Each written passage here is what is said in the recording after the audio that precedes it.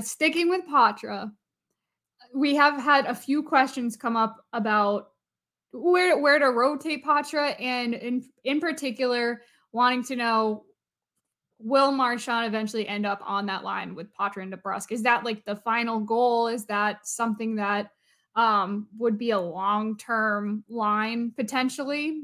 And so I guess let's go to Scott first. What do you think about that? Yeah, I mean, I think it makes sense to like eventually end up there, but obviously like the one issue there is who's going up to the Saka Pasternak line if Marchand is with Patra and DeBrusk. And we've seen some Van Riemsdyk there. That's sort of like the only other natural fit. And right now, Van Riemsdyk's playing so well with Coyle and Frederick that I kind of, in this moment, I don't think you're messing with anything. So like, I'm not gonna break things up right now and put Marchand with Patra and DeBrusk. But at some point, especially if Patra continues to play well, like that makes a lot of sense as a second line. I just think it might require you to make a move for another top six forward if, you know, in an ideal world, you're keeping JVR with Coyle and Fredericks. So I would say possible. And if you end up there, it probably means something else has gone well or you've landed another good player. But I don't see it happening. Well, I'll say that. I don't see it happening right now, but obviously with Montgomery, anything could happen at any time. So don't get mad at me for suggesting this. And I'm talking to our listeners. This is just because this is actually something that Montgomery tried. He put Lucci there once. Lucci is a left winger. He one time was rolling out a line with Lucic, Zacha, and Pasternak. So I know Lucci's not healthy yet, but he's getting there. Don't know if that's you try that. I don't know. Or if, like you said, Scott, you have to go out and get another top six winger. Well, I'll say this. If this is the year of opportunity, right, with this team, and because they have the luxury of the gap they have between them and the field right now, at some point, they do have a right wing in the system who is their top prospect or one of, and it was a point of game player around in Providence right now. Maybe there's an opportunity at some point to call Fabian Lysell up just to see what he can do for a couple of games, maybe with the intention of putting him back down afterwards. But I think that the obvious answer is like they need a top six forward added to this current Bruins roster. I'm not even saying Fabian Lysell is that guy or could be that guy this year. But I am interested to see, like, in this situation that is painted in this question, if you do drop Marchand down with Patra and DeBrusk, which we haven't really seen, and we've been calling for it. And I don't want to touch the JVR Coyle Frederick line. Yeah, I don't know. Could you guys see a window of opportunity for Lysell at some point for a trial? Yeah, I could. Lysell has 10 points in his last 7 games.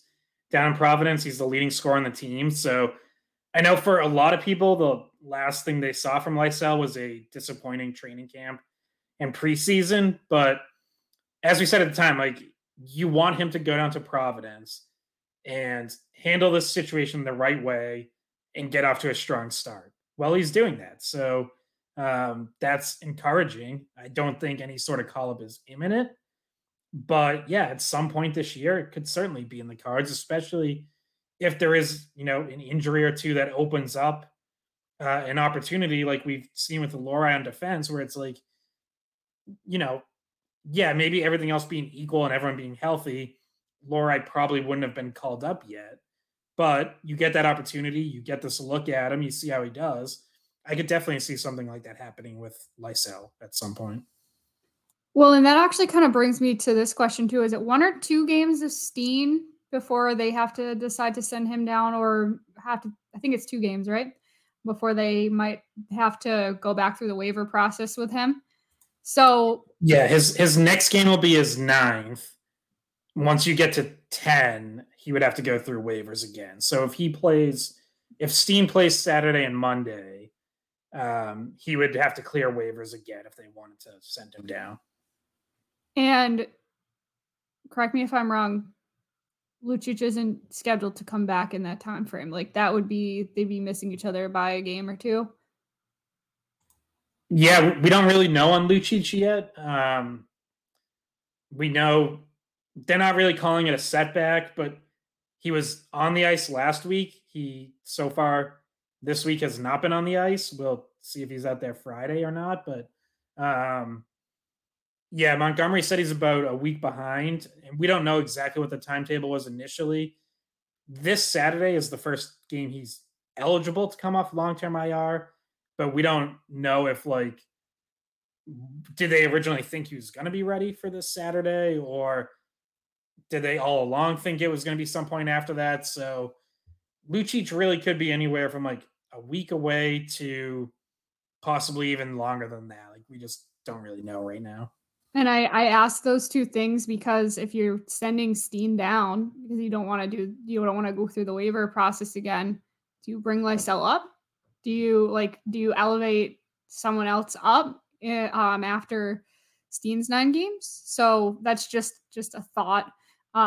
If you're deciding to go that route, you'll need to bring someone else up from Providence more than likely. So there could be a rotation there. Yeah, I don't think it wouldn't be Lysell just because the roles are so different. Personally, I would just keep playing Steen and worry about the waiver situation later. I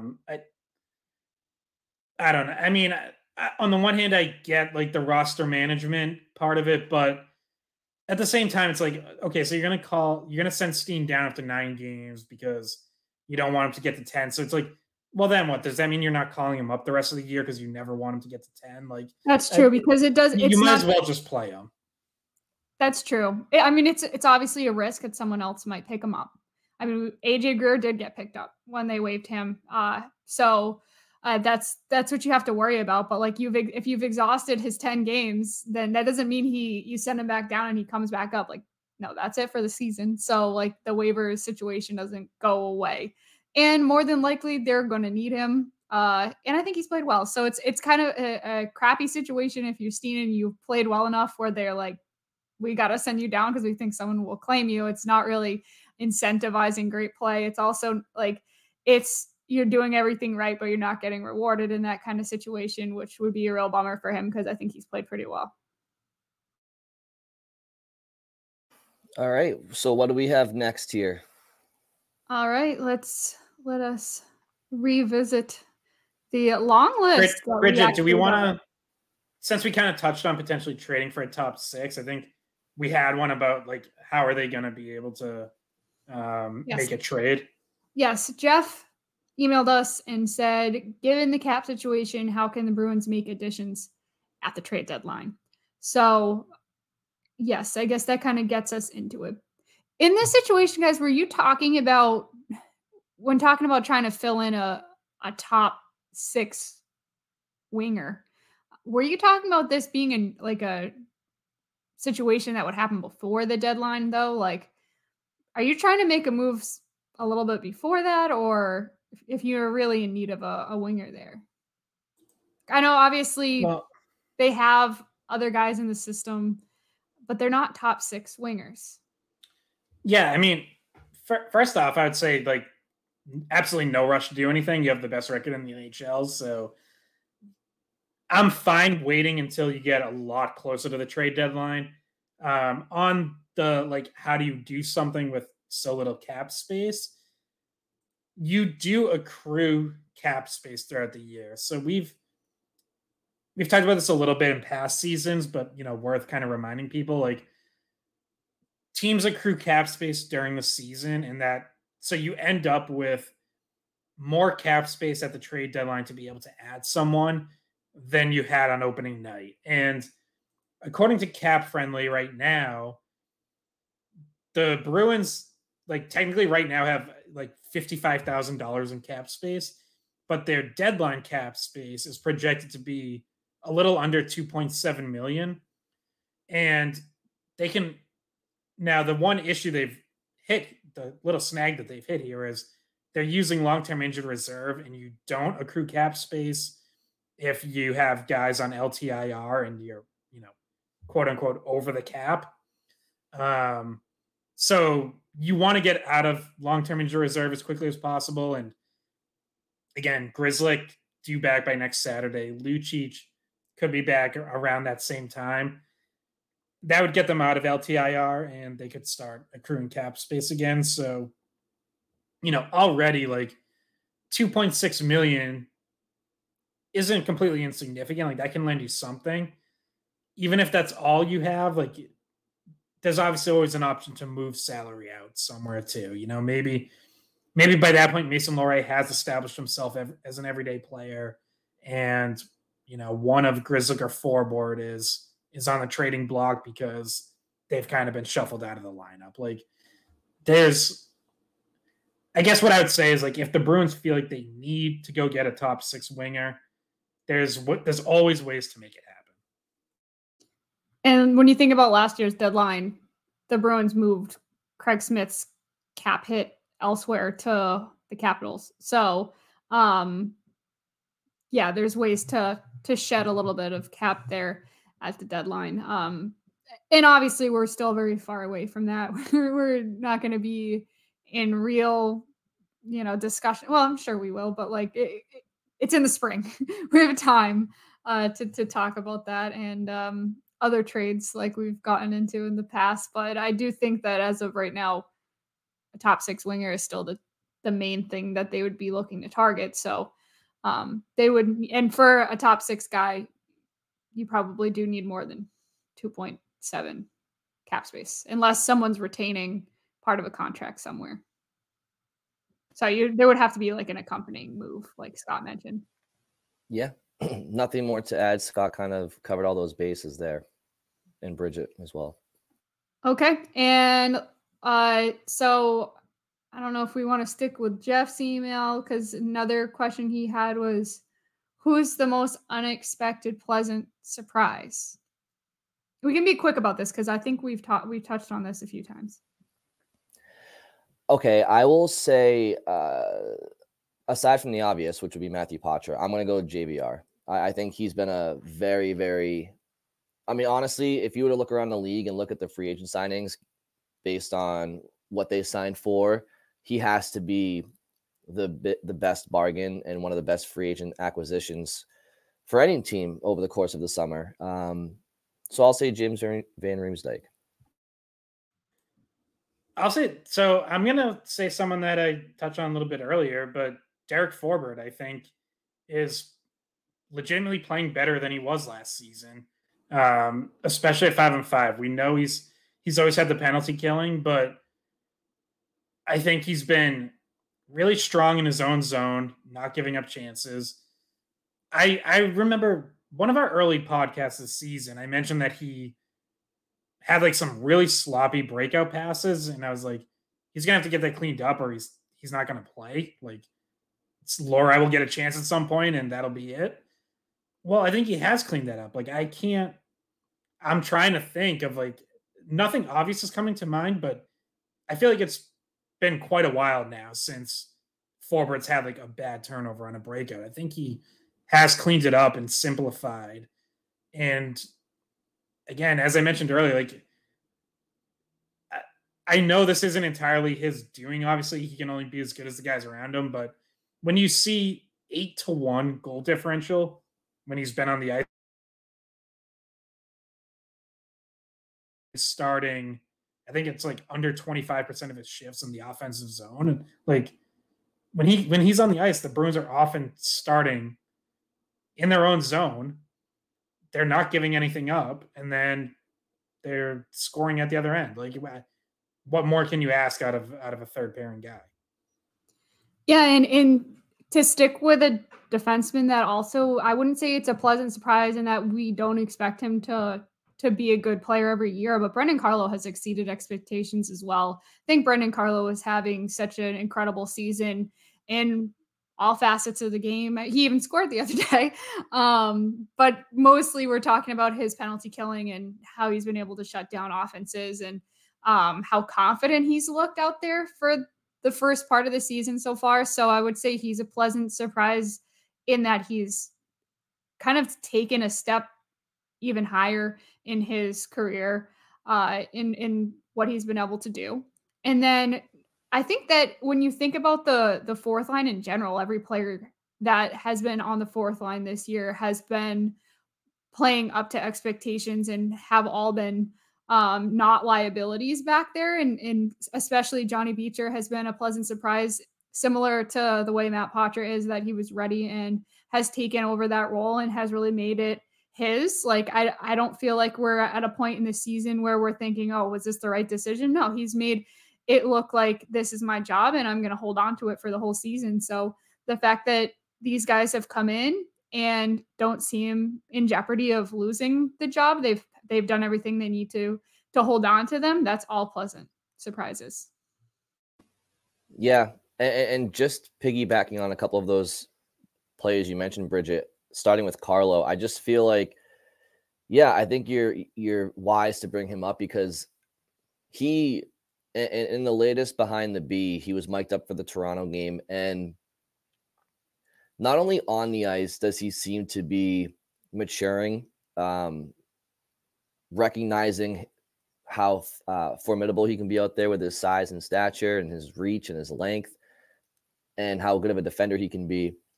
He's also added a little bit of physicality to his game that, let's be honest, just wasn't, not even like in a Scott Stevens type of way. He's just a little bit more of a presence in front of his own net, a little bit more of a presence in the corners. That's all anybody was ever really kind of hoping he could do. But from a leadership perspective, he seems to be, and I know Kevin Shattenkirk's back there, but he seems to be somebody who has learned from being under Zdeno Chara.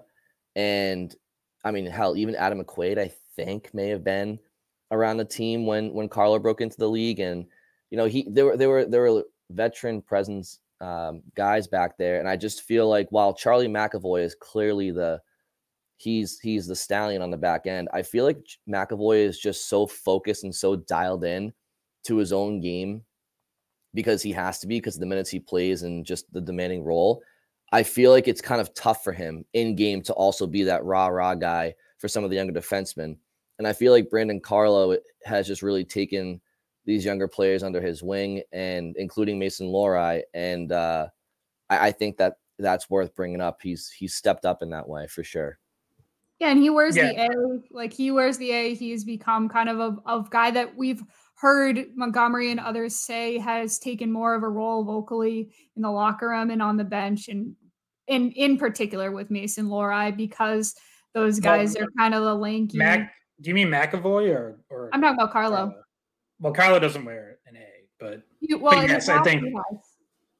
Yeah, for like a few games here and there. But yeah, you're right. Like, he is stepping up as a leader, and you saw that in that Behind the B episode. You know, yeah, McAvoy, I think, is just worried about catching his breath between shifts sometimes because he's out there so much. By the way, with Carlo, also worth mentioning, he's playing nearly 2 minutes more per game than last year. So like, he does have like a little bit bigger role too. And part of that is probably that last year there was, you know, to use the load management term, like, so many games are blowouts that they could just balance out the ice time between everyone. But they've leaned on him more, especially during those 4 games that McAvoy was out. I mean, Carlo had one game where he got up over 25 minutes, and it was like, I looked it up at the time. I think it was like the first time in 2.5 years he had topped 25 minutes in a game. So, just a really strong all-around season from him so far. Yeah, and I want to clarify, I don't mean that Carlo was wearing the A this year. In the past, he had rotated in the A. And I know he also is one of their ambassadors with the what's it called? The Players Association. Yeah, he's their player rep. So he's the Bruins representative for the NHL. So like, he's trusted with that role as well as an off the ice thing.